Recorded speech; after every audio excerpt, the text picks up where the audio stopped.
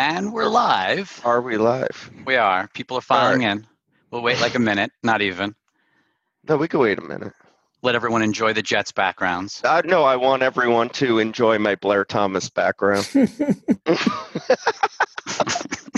Did Blair play with Todd Blackledge? Is that who he was with at Penn State?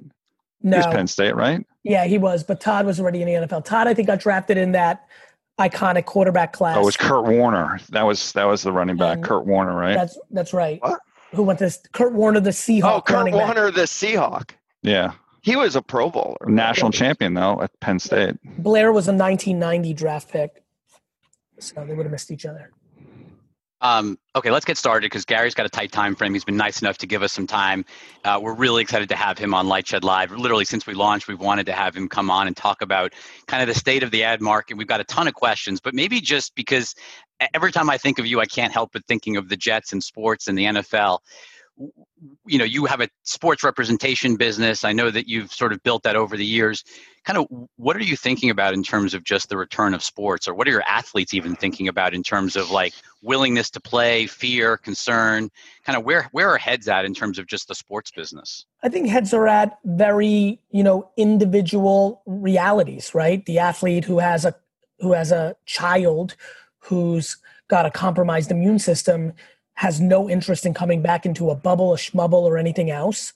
The 23-year-old healthy athlete who's feels that they're in the prime of their career and they're about the breakout season are literally stir crazy and can't wait to get back out there and would literally do anything, would play basketball or football with a mask on if that is required. So I think it's a very individual basis. Obviously, the organizations are very similar to places like Harvard, who with their funny announcement yesterday are at all costs because of business and financial impact trying to figure out how to get back on the field in whatever form, shape. So all normal stuff that I think would make sense if you predicted this and said, how would it all play out?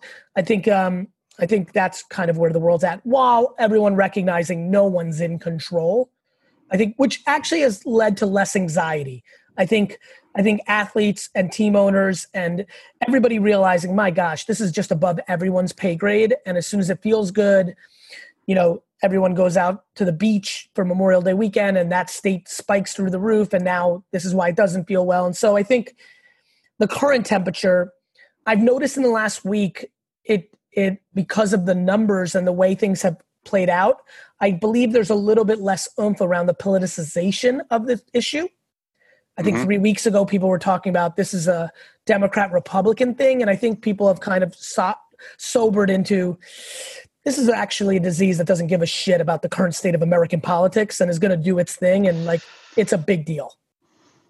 All right, moving off of COVID a little bit and sports, maybe we could get actually back to that later. But just if we think about you kind of built your business on being first on social and influencer marketing.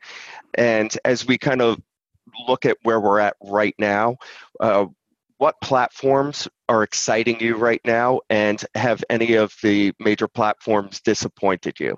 A very broad question to kind of kick things off.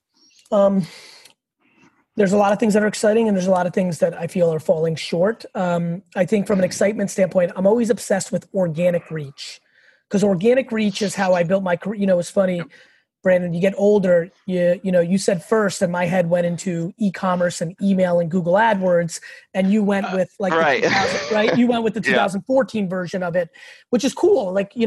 But really my entire career has been first. And we skipped over wine library. We did skip over wine library. And that's great. That's actually, there's a point to that, which is organic reach for the very small entrepreneur, small business or individual, or this great program that's trying to get bigger and doesn't want to pour $1 million in advertising. Organic reach really matters. It's a separate conversation in itself. And the two places that are exciting there are LinkedIn and TikTok, which is ironic because they're polar opposites on profile, but they are the two platforms that this show should make content for every day, and they will get more people to see it with no media amplification. And that's exciting for almost everybody other than big businesses who have such need of scale that they need underpriced media executions.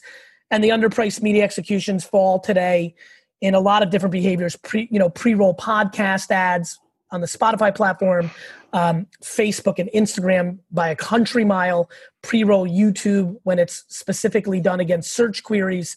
So those are the things that are exciting to me. Disappointing, I'm disappointed in Instagram. I feel like they've really lagged in innovation the last 2 years.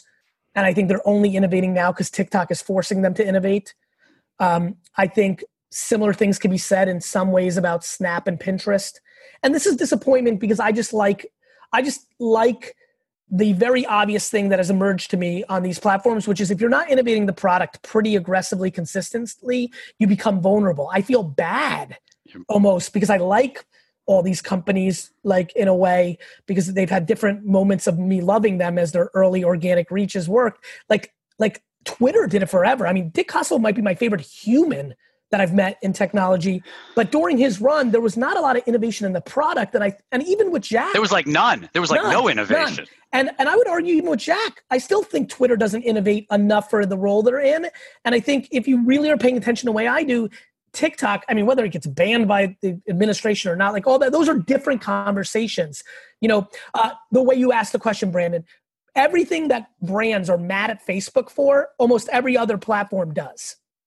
Like if you're going to stop running ads on Facebook, please, because you don't want your brand associated with negativity, please recognize your search ads on Yahoo and Google are doing that every day. Please recognize that WordPress and Squarespace and are the infrastructure for websites that put out hate every day. Like there's a lot of different things going on, but I focus on the opportunity for brands and entrepreneurs, platforms to take advantage of the platforms. And all the talk is about what the platform's doing to take advantage of us. For me, these are free places where we can take advantage if we execute properly on them. And the things that excite me are organic because most people don't have money, or underpriced paid, and that's what I just articulated. One thing in your answer there that you talked about was sort of the slower innovation at Twitter. If you were Twitter, what would you be doing now? Now, there's obviously been news today that they might move to ad subscription. What if you were Jack? What innovations would you be making at Twitter? The number one thing I would attack that's not in detail, this is more macro, but this will make sense to a lot of people. Twitter could get crazy big as a business if they figured out how to make their ad product more impactful in short-term business results. The reason so many more people spend money on Instagram and Facebook is you can actually acquire customers and get valuable customers out of that ecosystem for your DTC or your media property or whatever you're doing at an alarmingly better rate than you can on Twitter. So for me, if I'm a CEO of a company that wants to be a good business, 100% of my efforts would be around the ad product. What are we missing? For example, one of the greatest ad products of the last decade was the desktop era of Twitter that had a promoted trend as an ad. Everybody on their desktop, when a big percentage of people were consuming Twitter on their desktop, on the right side was the 10 trending topics. And there was an ad they came out with that was like $130,000 at the time, back in 2010, that you could be the promoted trend. That was a steal of a product. And we did some great work with Green Mountain Coffee and others, and it was like remarkable. I remember debating even doing it for my own freaking brand or my dad's liquor store. It was such a good deal, even though it was a hefty little number for an SMB, but not for a corporation. I think Twitter needs to find a killer ad product, whether that's an entirely different visualization of every 9th post that is in your feed that is an ad, but isn't douchey and sucky and doesn't bring value. I mean, can we get value in that ad format? And does the ad stand out? Is it a smart ad? Does Twitter create the ad in a way that it's such easy friction that, does Twitter go out and ask everybody to put in their credit card, like one click or Apple Pay? So there's Twitter credit card or Twitter, so that the ad, if you just like the Rich Kotite throwback, starter jacket, you can just hit one button on Twitter and you've transacted. That's the number one place. I love what they did with audio.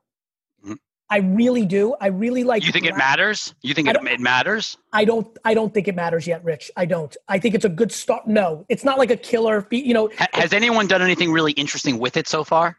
I think you're seeing certain people that are insecure of how they look on video start to communicate more because they don't articulate themselves as well in the written word as they do through their mouth. And for the people that equally are good at articulation verbally but are insecure visually, it's a nice medium. So that's interesting to me. But there's a lot. I mean, they had something brewing 5-6 years ago around smart cards, smart tweets. I think building on top of a tweet so that it's functional seems very interesting to me. Very, very interesting to me. Gated exclusive content that the person has to give their email in exchange to get it because it's valuable, or discount, or the smartification of the tiles, I think, is a huge opportunity. Well, they finally finished the rebuild of the ad server, and so just yesterday. So it feels like the things that you're talking about, theoretically, things that took months to do should now take days to do. I mean, it should be a far faster company now. It feels like, I'm optimistic. I'm not in details on a lot of things right now, so on that front. So to your point, I think there are things that have been done. I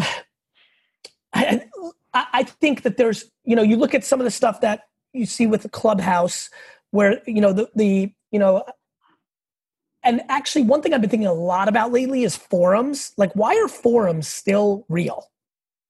Like, straight up, there's some old dudes on this call. Like, the stuff we had when we were 20, they're still alive. And there's something around moderation and like niche that I think Twitter could be, if I could go to my Twitter right now and have an incredible experience just around sports cards without me doing the work of like lists and schmists, and there seems to be something there because the macro underlining communication form of Twitter is forever. It is fantastic. The filtering, a lot of these platforms' lack of restrictions are where there's, and that is not talking about censoring. I'm talking about, the 140 characters was a strength of Twitter. It conditioned people to communicate in a different way. So these are some of the themes I'm thinking about. So let's go back to as far as being first and being a part of all these different platforms. With TikTok, was that a surprise to you? I mean, prior to TikTok, because you've kind of gotten on there quickly, it's been organic. I don't think you've paid your way on your subscriber counts or follower counts, whatever has gone up a lot. So it kind of fits into your organic theme. Was that a surprise? And are there any other platforms like that emerging? Or do you think, I mean, it seems like you go back a year or two and everyone's like, we have these platforms, which you were successful on, and no one would have thought that another one would pop up as quickly and successfully as TikTok. I think social networks are no different than cable networks in the ability to become real or even reboot. So I think we're going to realize very quickly here that the internet is kind of like the cable service provider, and that Facebook and Twitter and Instagram and Snapchat and Vine and Social Cam are, Facebook is going to be Saturday Night Live. That is a real run. I mean, even if it disappears tomorrow, a social network of this level of dominance, 15, years, that's a real run. Vine was, kind of like the Punky Brewster show, like a nice little burst. Alf, 2 good years, killed, really mattered. You didn't go to the Vanilla Ice. I thought that was coming, but hopefully, glad you didn't. Well, I'm sticking with TV shows more than personalities or musicians. But to your point, Rolling Stones versus Vanilla Ice. I think, well, to your point, I think we're going to learn, and I've definitely I'm sticking to this and haven't seen anything that's made me waver, that I actually always expect a new social network every season, but every season, once a year, but I'm not surprised when we go 3 years without one. Right? So you guys look to inject yourself to whatever kind of pops up? Always. And I'm not scared to waste time. I'll give you an example. Social Cam. You got to be really nerdy to know what I'm talking about right now. Rich, you're nerdy, so I think you might know this. It was maybe 6 months, maybe 4 months. It came out around the same time. Another one that had real potential, Daily Booth. Remember that one, Rich? Yep. Daily Booth was a nice one. They both popped out in that 2010, 11 range. I spent a lot of time on both. Neither became anything super remarkable. Both taught me exactly what to do on Instagram and Vine when the time came. So one of the reasons, Walt, that I'm very big on jumping on new apps and playing with them is I don't think everything's going to end up being Facebook or Instagram or Twitter, but I do think there's something to be learned from communication context on these things that sometimes get tweaked with the next thing that comes. And I tend to be a fast mover as a content creator and a communicator. And I think a lot of that has to do with my understanding of the human behavior within the context of the app. I moved very quickly on Musical.ly going way back and was a big buyer of it because my belief at that time was what Snapchat was doing with filter and what Instagram were doing, the two new players at the time, was they were giving people training wheels to be creators, filters, AI. And I realized, people aren't like me. It's not easy for them to create. They think, what do I make? Brands think, what do I make? And these filters really, really, really helped in making content. So when I saw music, for Musical.ly, I'm like, oh, this is the killer helper. Music makes almost everything fucking better. And so, to me, TikTok was inevitable, which is why I moved on it so hard.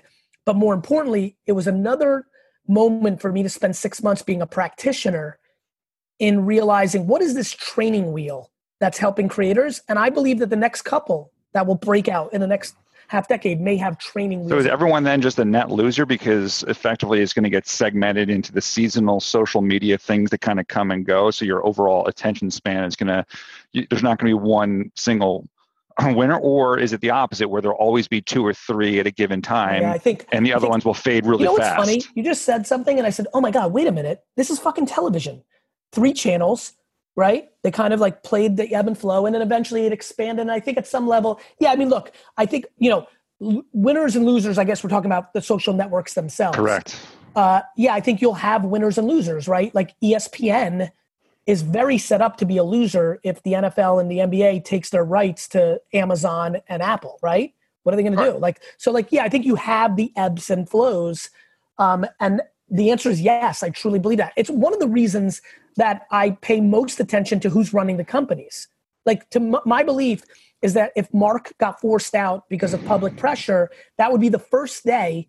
I invested in Facebook 2 years pre-IPO and have never sold a share because what he's done in acquiring Instagram, in always trying to create apps that are competitors to the thing that's working, he's shown me that the one thing we share is the current attention, back to Rich's shirt, of the consumer is the only thing that matters. And if you're not figuring that out through M&A or innovation, you're vulnerable. It's back to the theme we talked about earlier of like not innovating your product to stay on top of it. So to me, that is what I pay attention to, Walt. Like the people's ability, the leaders of companies' ability to innovate or M&A to stay where the attention is or how it's forming.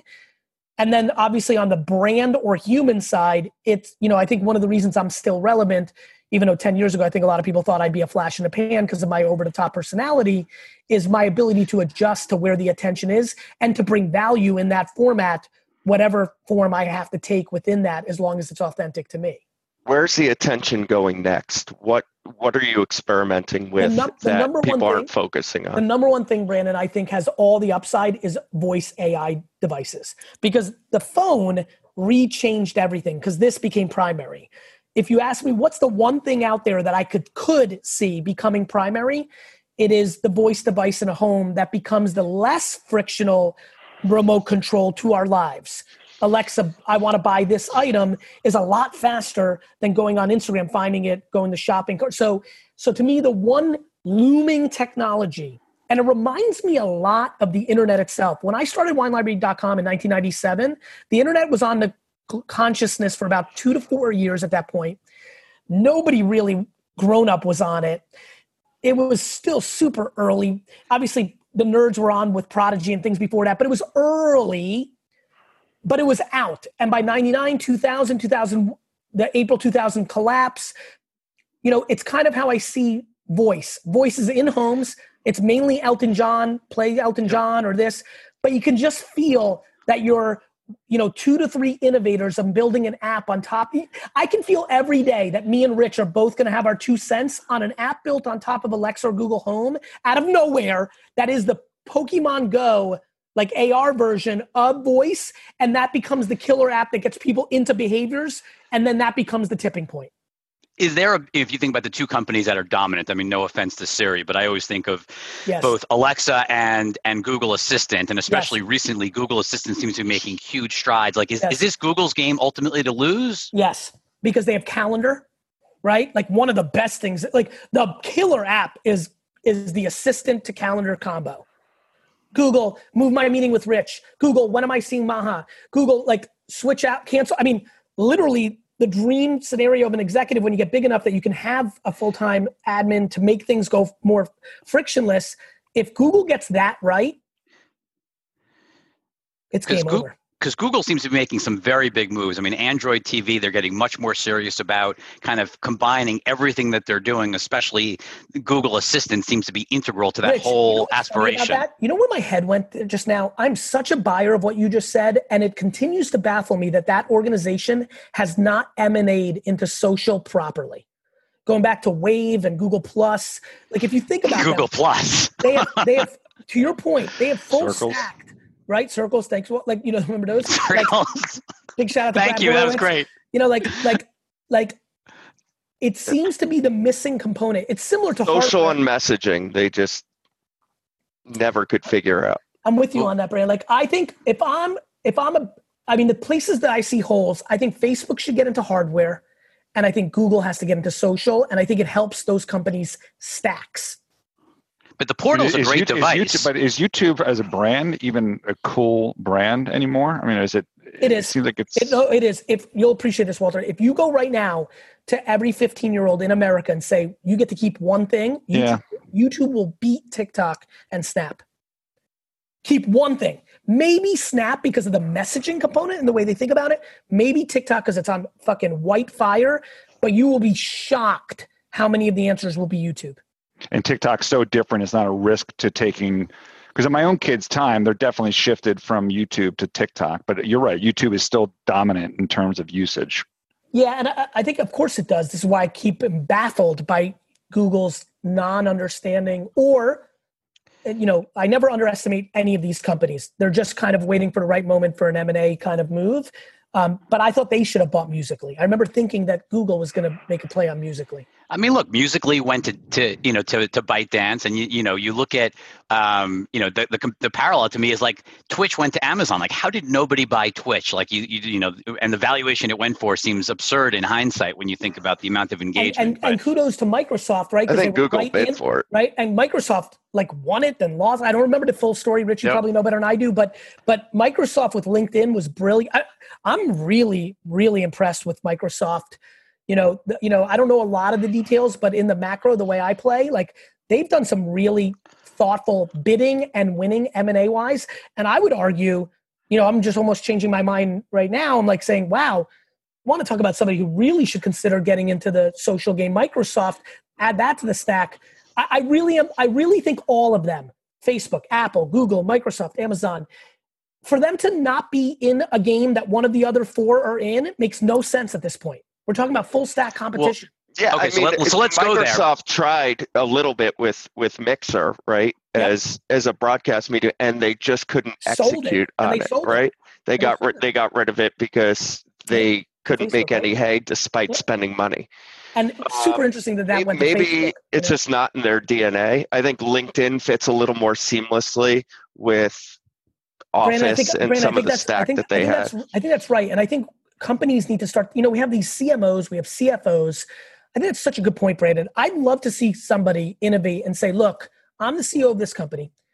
And in my DNA and this company's DNA, this is what we're great at. So today we're hiring, a chief expansion officer. And Karen's job is 100% to be able to allow, maybe I should start using a different name.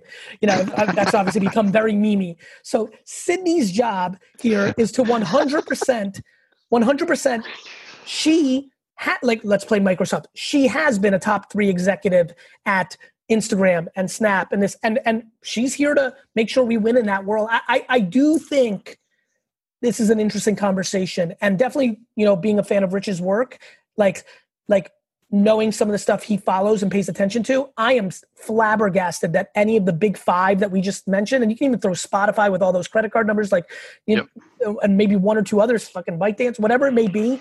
I think all of them are going to realize, fuck, I need to be in hardware. I need to be in social. I need to be in audio. I need to be in, there's just, because once you let one of them do something else, that becomes your weakest vulnerability. So like a complete vertically integrated stack. I think Facebook or Microsoft should buy Target.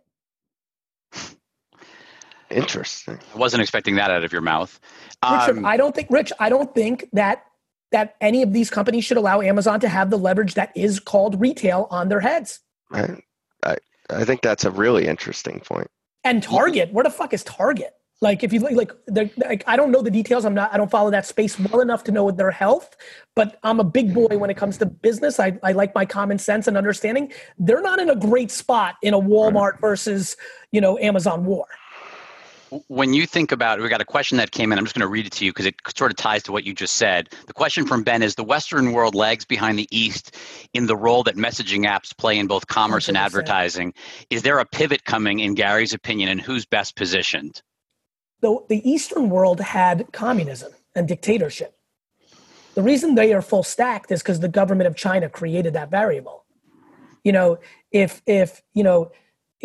If the leaders of Google and Microsoft could have said, hey, this Facebook thing's a problem, can you shut it down and make sure I can buy it for a nickel on a dollar? We'd be fully integrated here too. So I think the reason that we're not fully integrated is because there's more capitalism and kind of like free market dynamics in the Western world that didn't allow somebody to have the ability to truly consolidate it all with government involvement. Go ahead. No, I was going to say, I think in a way this is a question, and I don't know because I just see it written there about Snap, though. Can Snap evolve from being primarily a messaging platform to integrating commerce and content, advertising, better ad products? Not if you follow the CEO's messaging that they're a camera company, right? It doesn't feel like it's in his focus. He's so damn young and he's innovated enough already in his career for me never to count it out. But I think that would take Evan to have far more macro, ambitions or interests based on what I'm seeing right now. I have no knowledge. It's interesting, though, because I think the first time, at least I met Evan, this is going back a long time, he talked about WeChat being his inspiration for what he was doing. I think ironically, TikTok, again, this is taking all the weird headlines now of like, does our government want to shut it down and follow the, India-China war? And that becomes a whole nother thing. Like as there's so many dynamics in place of like regulating the internet. I'd be scared to ask people right now in America if they want the internet to be regulated, because with so much tension and hate in the pipes, you could see people being pro it without thinking through the ramifications. I think that if TikTok's able to continue to navigate in America, I actually believe that their innovation is going to drive Facebook Inc. to innovate harder and better in that realm. And you may see some serious advancements, but I think you won't have the dominance in the Western world because there's too much opportunity for somebody. Sally in Texas right now truly has the opportunity to start an app that could win. Can we just shift to Facebook quickly? The ad boycott? Yes. Do you think that matters? It seems like this stuff is 30 days and it makes the people feel good for their 30 days, but is this going to have a lasting impact at all, do you think, on that company? On the company, I think it could, but not in its form of this execution. I think your point of view is right, but I think 800 of those pellets could eventually have lasting impact. But not as an individual pellet. What do you mean by the 800 pellets? If another 53 things happen over the next 6 months, maybe there's so much pressure that Mark is the variable. Mark and Cheryl as a team are extremely talented. I think people really struggle to understand what it takes in a free market to keep this leadership role. The brilliance of the Instagram acquisition is all time, will be looked back all time with respect, and the continuation of, innovating, whether it's Lasso or Schmasso or, so I think public pressure is what you look at. The same reason the brands boycott. But you basically just described it as a pellet, though. This individual boycott is one of a number of pellets. So can I give you a bigger hot take? Sure. I think it's going to hurt some of the boycotters more than the platform. Meaning the brands are going to, just like when brands boycott certain things, they're going to actually do themselves and their brands a disservice in terms of losing market share by boycotting. Yes, sir. I don't think people understand how bad of a situation the Fortune 500 CPG brands are in and how much market share they're losing to direct-to-consumer competitors. Do you think that happened in the YouTube boycotts? Like when you saw that, I remember when there was all those YouTube kind of brand safety. Of course I do. It hurt the brands more than it did YouTube. Let me promise you the worst thing that's happening to Fortune 500 consumer brands, them taking money out of social media and putting it into television. The worst. So what I believe is going to happen, and I think there'll be a great paper or book written one day because I believe there'll be 3 to 4 altruistic brands that extend it past July. 1 month is just 1 month. Yeah. But I got one for you. I think Unilever really needs to think about what they're doing. If they're truly going to boycott Facebook and Twitter for the rest of the year, there's going to be a soap that's going to pick up market share on Dove. I was baffled by Twitter. I mean, Twitter gets out in front of this. Jack makes the first move in health, and sort of Mark follows finally. Well, you know what, Rich? And I was just surprised that they banned Twitter too. Yeah, but in the secret confines of conversations, Twitter's not executing on their hyperbole. I would ask everybody right now to go on Twitter and tell me how much hate they find. The answer is unlimited. Like this notion of well, the internet's a pretty bad place to begin with, right? I mean, we just need to look at Rich's replies whenever he talks. I was going to say, there's plenty of hate in there. It's a fascinating thing that we want the platforms to do something about it without us looking ourselves in the mirror and talking about being civil and converse. This is the greatest fascinating lack of accountability execution in American history. Our collective has no interest in looking at ourselves and our shortcomings. We just want to blame third parties to the point where people actually believe, because I've talked to people and I ask them, what are you mad about? People actually believe everything they're doing on social is being tricked into doing by the platform. People believe this. Right. So privacy ends up being a pretty big part of that as well. And Apple is kind of, as a company, really is trying to focus on protecting your information. That probably makes it difficult in terms of the information that they're sharing in terms of how you're using the app. How big a deal of that if that starts to catch on? I mean, some people think that privacy doesn't matter and you're just like, oh, I'm getting this good service, I don't care. But if that, has some momentum and information is held back, is that gonna hurt given the domination that Apple obviously has in the US? Yeah, I mean, I think privacy is more valuable to users than they realize. Sure. And I think privacy and the information is potentially less valuable to the advertiser than people realize. So I think companies are going to find their place in the public opinion on where they need to sit on privacy or not sit on privacy. For example, people are like, oh, Gary, my favorite ad in the world is the Super Bowl ad. Back to all this football, which I appreciate all the background, man. I think it's the most underpriced attention arbitrage in marketing today.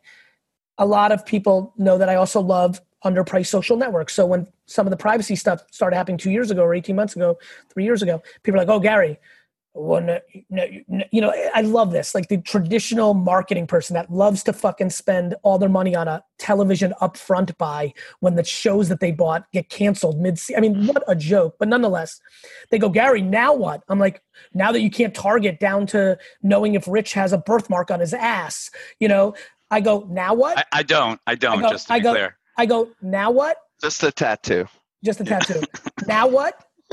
You mean... But look, a lot of times... Let me finish this point, Walt, because it's super important. Now what? You mean like television? You mean like print? Like you're buying an ad in the Wall Street Journal. You have a general guess that people care about business and you're running an ad. Like if Apple and Facebook and all these companies give up half their targeting capabilities, they're still light years ahead of the competitive field where you can spend your money. When you think about, there's a question on kind of TV broadly in sports. You kind of made the comment that a lot of money is inappropriately spent on TV. You said the Super Bowl is great, but you said TV is a mistake, or could be a mistake. $65 billion plus is still being spent on TV. Do the brands understand that like TV viewership is collapsing, reach is collapsing? What about common sense of does this human, like I love when people are like, Gary, Empire's doing great. I'm like, nobody, great. Everyone's DVRing it. And if it goes to commercial, they're looking at their phone. What are you talking about? Television commercials have nothing to do with television series. And by the way, that game is over.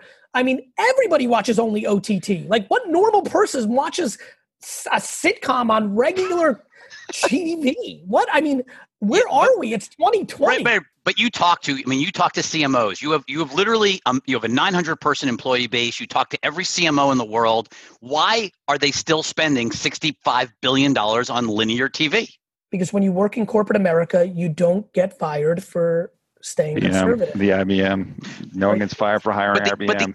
But the other thing we hear is that you can't, but the other part of it is we hear you couldn't shift $65 billion overnight. Like if I gave you $65 billion to spend on digital tomorrow, where would you do with it?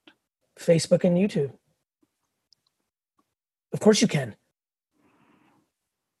But it's different though. It's not just moving ads over, right? I mean, it's not just putting your 30-second spots over. You've got to be innovative in your ad format in that world. But when you're getting nothing in the other place, it's worth it. How about this? How about just, cutting your entire marketing budget by 40% and then going to a Facebook, YouTube, modern and by the way, the big winner is going to be OTT. This is not even about Facebook and YouTube anymore. This money's going to Hulu, Peacock, whatever, if anything, that Netflix innovates on. Amazon Fire Stick, Roku. What about Roku? Yeah, 100%, Brandon. There's no reason, if you're educated on how to do creative and media in 2021, to run a television buy. But you're seeing some innovation. Look at sports. You started seeing that half screen commercial, which I can tell you right now is a far better product than the old commercial, because you're watching to see if your quarterback's getting yelled at, throwing a pick. Now you're catching that Bud Light ad.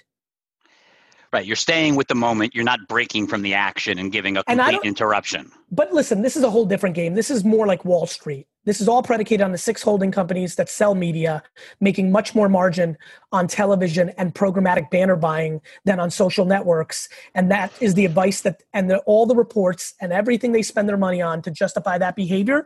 And then all you have to do is convince a single person in corporate America that that's right. And that person is normally not going to take the fear base to make a radical change. And that is why we're seeing massive demise of the biggest brands in the world. We are seeing massive market shift on consumer behavior. And it's not because people always try to blame things on innovation. Well, people like these products better because they're healthier for the environment. True, but that's minor leagues. They're actually, the amount of people that are buying things off of Facebook and Instagram are staggering. Rich, if you did a true your version, not mine, common sense, a little headlines, and I'm out because I don't give a shit to convince anyone, I'm just living. But if you did your version of double clicking into how big Wish, the shopping app, is, and how they did that on a 90% Facebook ad buy, and how that outpaced every retailer on earth by a fucking 50 to X variable, then people would wake up to why you can shift 60 billion into Facebook and Google and Hulu. What about podcasts? Can podcasts catch something? I mean, take a look at this Joe Rogan thing. Is this like the Howard Stern moment for Spotify? Of course it is. And I'm proud of the videos I made that said that it was going to happen because it was so obvious that it was going to happen. 100%. 100%. How big do you think the podcast ad market can be one day? Like if you kind of dream the dream, can it be as big as terrestrial radio is right now in the US? 100%. Yes. If you were Howard Stern, would you move? Yes. You would think Howard? I would, because I currently with my chemicals am ambitious and want to do new shit. If Howard's still DNA wise in a place for like if Howard's at the place where he's like, I'm wildly less relevant today than I was 20 years ago. And I want one more fucking moment.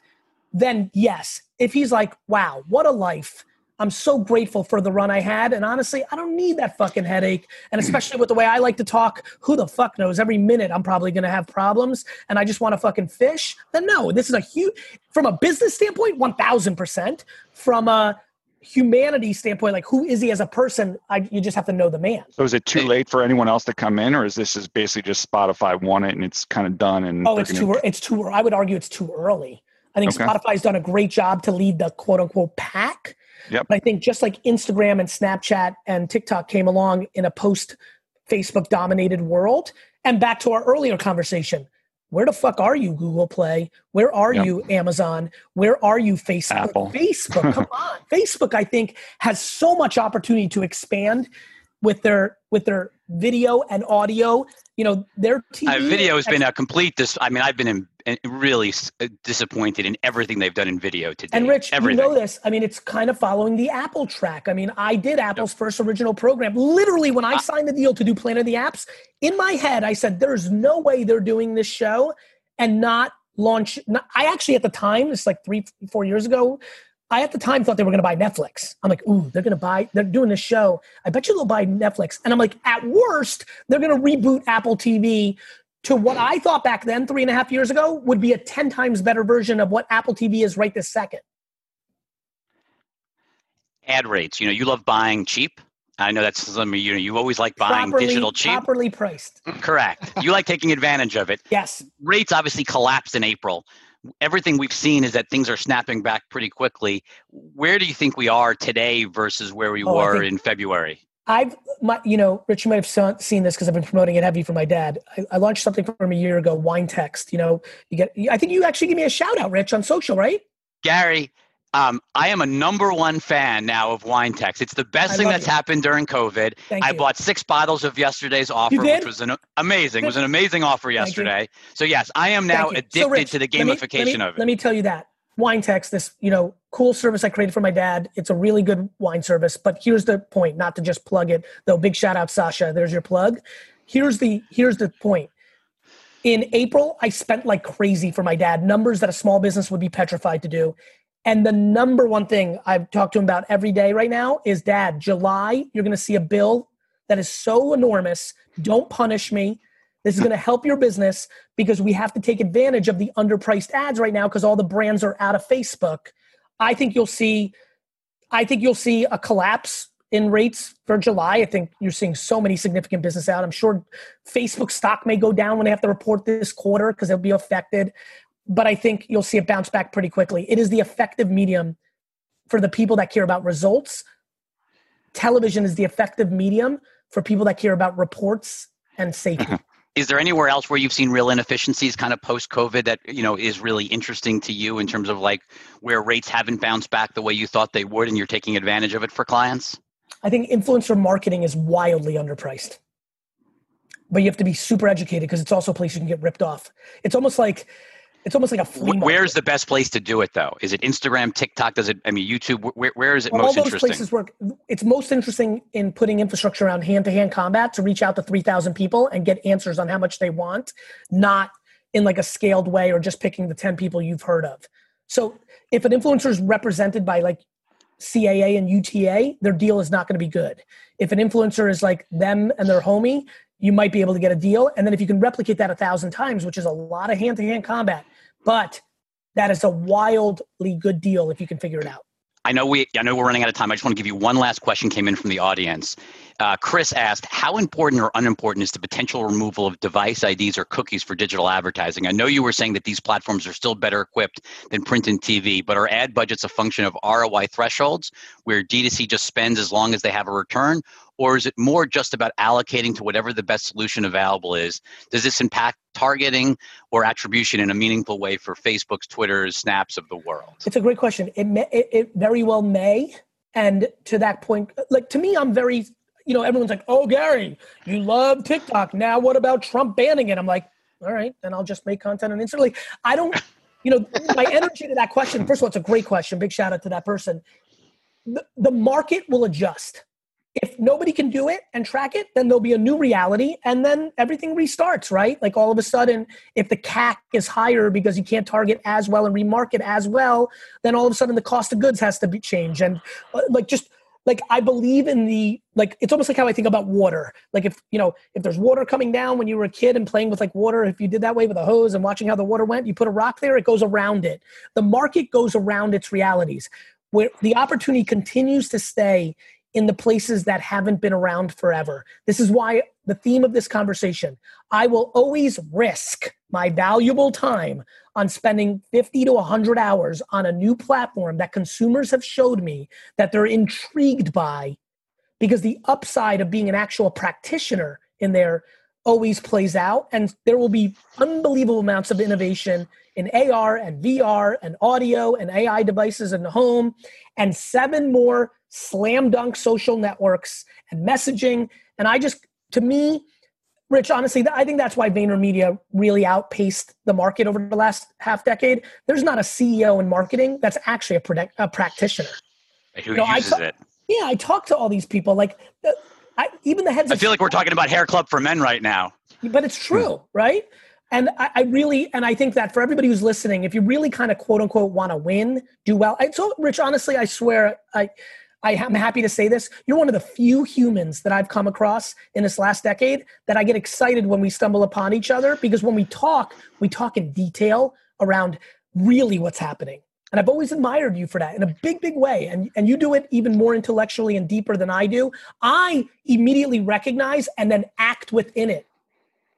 So to me, it's just obvious. Like, how do you not understand that getting the host of popular podcasts to read an ad for you, just like Mike and the fucking Mad Dog and Howard Stern did, is underpriced right now while everyone's trying to figure out what the fuck the value is? Meanwhile, all the media agencies are looking for reporting to justify the behavior. That's complete bullshit. These reports are bullshit. The marketing advertising industry is in the same place that fucking film The Big Short was in, and I'm just the dude with the weird eye that's saying this whole fucking thing is bullshit. Thank you. Brandon, closing. All right. Let's go with, what do you think the Jets record is going to be this year? Assuming they play. 6-10. Their schedule's impossible. They're playing the NFC fucking West and the AFC West. I think they'll be a better team than last year, but they'll be 6-10 because I think the Cardinals are way up with the Hopkins trade, and I think the kid Murray can play. Seattle's a beast. The Niners are beasts. The Rams are beasts. And then we got to play the fucking AFC West. Then we got the fucking Chiefs. Like, the Patriots are better with Cam now.